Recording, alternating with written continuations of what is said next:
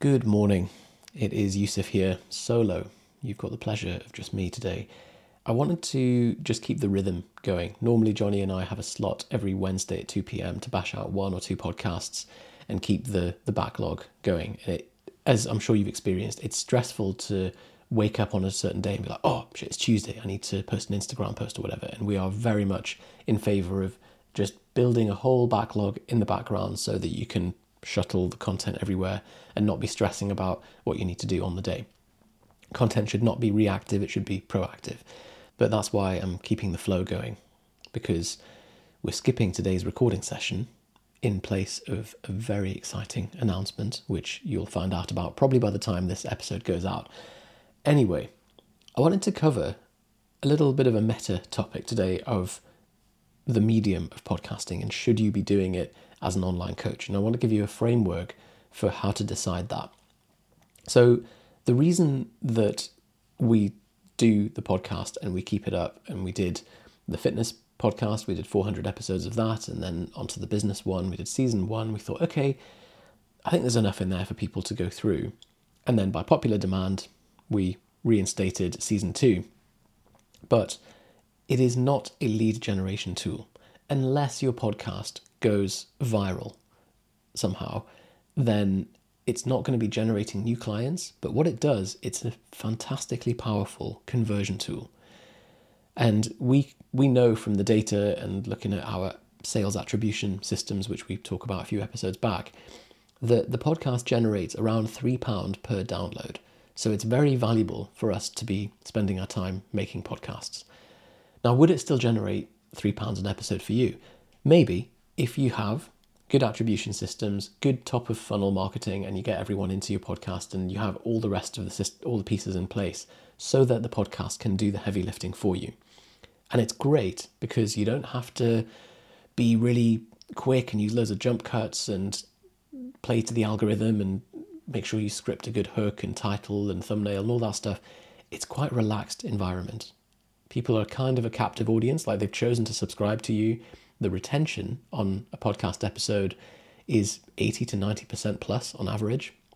And people are listening to you on their commute or whatever. So they actually want a bit more raw, unfiltered, relaxed kind of conversational stuff. And one of the most common bits of feedback we get, and you'll certainly get this if you have a podcast, is people coming up to you being like, oh man, it feels like you guys are my friends. Like I've got you in my ears in the mornings. And it builds this admittedly weirdly one-sided relationship with someone where there's a huge amount of familiarity.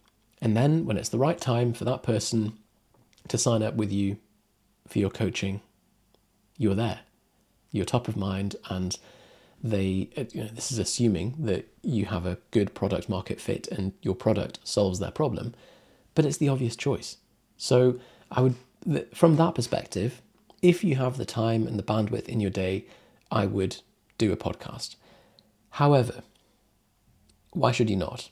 First of all, if you haven't got a reliable lead generation system, forget it. Just stop procrastinating with this. So I know I've told you on one side, do it, and on the other side, don't do it, but you've always got to zoom out, and you know this diagram that I absolutely love, which is the big picture anatomy of online coaching.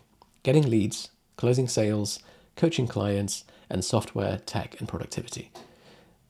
Most people will always focus on the stuff that doesn't really matter, which is the coaching clients, tweaking their Google Sheets and focusing on whether to use ClickFunnels or Podia or whatever, but they haven't got a way to get new clients currently.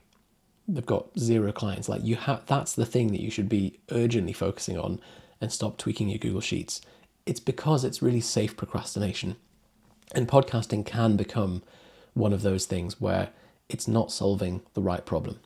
And I'm sure you're sick of me talking about this now, but if you were to say to a client who's like, oh, hey, should I be using this Crealkaline? I've just found it. And you'd be like, hang on, have you made it to the gym in the last 2 weeks? No. Okay, well, let's get on top of that first, and then we can worry about the Crealkaline and the other pointlessly expensive powders. The other reason that you should not start a podcast is if you're feeling like you're juggling too much already. Maybe you're working a day job and you're wanting to go into online coaching full time. You're not really a podcast person, and you're doing it because this mildly Arab-looking guy on the internet told you so, then don't do it, because it's another thing to add on your plate that's not really going to generate anything in the first year. And that's always the way you've got to look at any new project or any new kind of, especially with organic content. It's not going to show any sprouts or seedlings for at least a year. And that's where you've just got to have faith that this is something that I enjoy doing. I'm doing it because I love the process rather than hinging everything on the outcome. And I know that long term it's going to move me closer to my goals and it's going to solve the problem that I have. So hopefully that makes sense. Don't fall into the FOMO just for the sake of FOMO. I want you to learn from our mistakes. And we did this completely upside down. When Snapchat came out, we were like, oh, we need to be on Snapchat, and then Instagram and Twitter and TikTok and Facebook and podcasting and all sorts. And we ended up just spreading ourselves too thin. And it is very difficult to maintain a proper, active, high effort presence on all of those platforms. Yes, you can repurpose, and that's kind of the secondary level where if the FOMO is getting too much, it's getting intractable, and you're just like, I need to deal with the FOMO now, then okay, repurpose. But people can tell that you're repurposing stuff. I'm sure you can tell from our Instagram that the stuff that we post on there, it's throwaway clips from the podcast. So the people who do a bit of content for the platform as a dedicated piece will always do better, because then you can match what the algorithm is looking for, and you can just get the kind of brevity of that medium much better. So keep the goal. Your goal right now is to get more clients. It's to get leads consistently, convert those leads into clients, and coach them at scale. And anything else that can support that long term, great, work on it in the background. But you need to have a reliable, and that's not an organic, I mean a reliable paid system to generate new leads. And obviously that is the 14-day automated sales sequence that we recommend. It's just so effective. We've just not found anything that comes close to reliably generating clients for you. And then because you know the numbers, you can pull the lever whenever you need more clients. You can turn it on and off like a tap. So I would always recommend building that. And if you're sat thinking like, where do I start? Should I be doing a podcast? Should I be setting up a LinkedIn, whatever? The question that we always ask people is, how's your challenge converting? And if it's like, oh, what's that? Then, right, let's put everything else to the side. Let's just get this nailed first, because that's what's going to be generating you the cash this month to then be able to quit your job if you need to, and then focus on all the other stuff. So, as I say, you're not a content creator, you are a coach. And so you need to have a way that you can really efficiently generate content across your platforms without that just taking up your entire week. And the way that we do it and the way that we'd recommend it is just have a slot every week where that's your recording time. Over the week, you've got different buns in the oven at various levels of maturity, which is the scripts and the kind of ideas that you want to talk about. Those things are always fed by your market, so they need to be market validated. So the people who come into your world, clients, DMs, etc., they will give you really valuable feedback of what they're asking you and what they're struggling with. They should be the things which go into your content system. And then once a week, or however often you want to, just talk about those things. Usually the problems that they're experiencing, the goal that they're looking for, and the methods that you teach in order to get there. It's very simple. And if you can focus your content around that stuff, it will always be a home run, because it's the market telling you that, rather than sitting in the cave and trying to come up with some cool content that no one cares about. And that was the mistake, again, that we made for several years until it finally clicked for us. The other benefit like this is that you can talk at length about the topic. That becomes what Gary Vee calls your pillar content. And then that gets split into smaller chunks, which could be your micro content. Let's say this episode there might be a 4-minute segment in here where I'm like, oh, actually, that would be quite a good segment on its own that addresses a particular sub-question. That goes on YouTube. There's a 30-second clip where I talk about this. Brilliant, that can go on Instagram. So it's very easy to then repurpose. And it's just a huge time saver. And you can even use a freelancer to do the chopping up and the repurposing for you. If you're interested, get in touch with us and we can put you in touch with some of the freelancers that we use for this. There's loads of short form video editors now. You've probably got a bunch of DMs from them on Instagram, and they do a great service for like $10 to $15 per video. They'll put on the Hormozy subtitles and all that kind of stuff, and you just don't have to worry about it. So great for repurposing, and podcast is really ripe for that. So if you have this system in place, and each week there's a core concept or core topic that you can then talk about, repurpose, shuttle it across the different platforms, then you've nailed the content side without it dominating your life. So that's what I would very much recommend that you do. Now, I'm going to signpost you to a few things that will be useful on this journey if you do decide to go down this path. But please don't get to this point in the episode and think, oh yeah, that thing that he said about need a reliable way to get leads. Oh no, I'll ignore that. I'll just set up a podcast. Maybe that'll fix things. It won't. So if you're still listening and you haven't got a reliable way to get new leads into your business, I'm just going to keep ramming you until you do. That came out so much worse than it sounded in my head.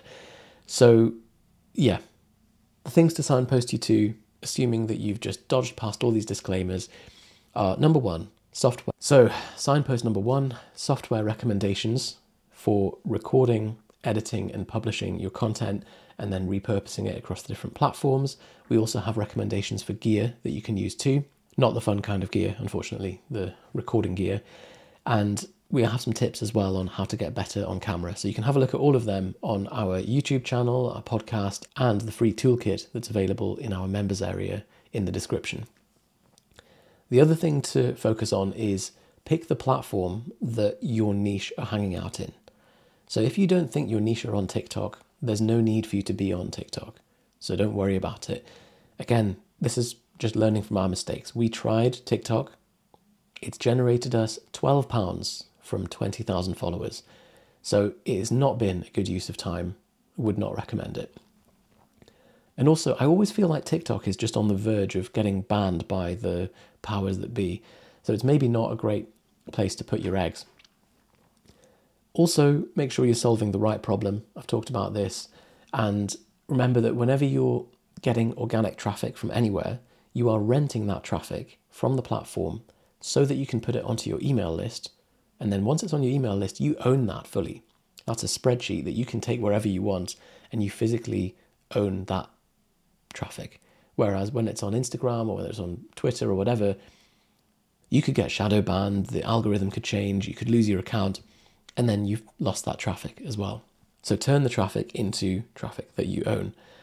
And then finally, use a second brain to collect and generate ideas and allow this cross-pollination and idea sex to happen. If you're ever struggling with content ideas, I guarantee it's because you haven't got a system for this.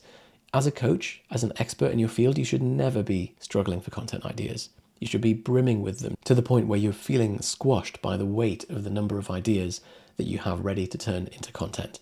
So have a look at our guide to building a second brain as an online coach. That is using Obsidian, but you can use whatever tool that you are already using. I'll put the link in the description as well. It's all on our YouTube channel. There is a mountain of gold on there. So have a look on there, subscribe, enable the notifications. It will level up your bank account as an online coach. It's all of our best stuff on there, so don't sleep on it. And if you have any questions, you can always ask us anything using the link in the description called Ask Us Anything. And there we go. What a treat.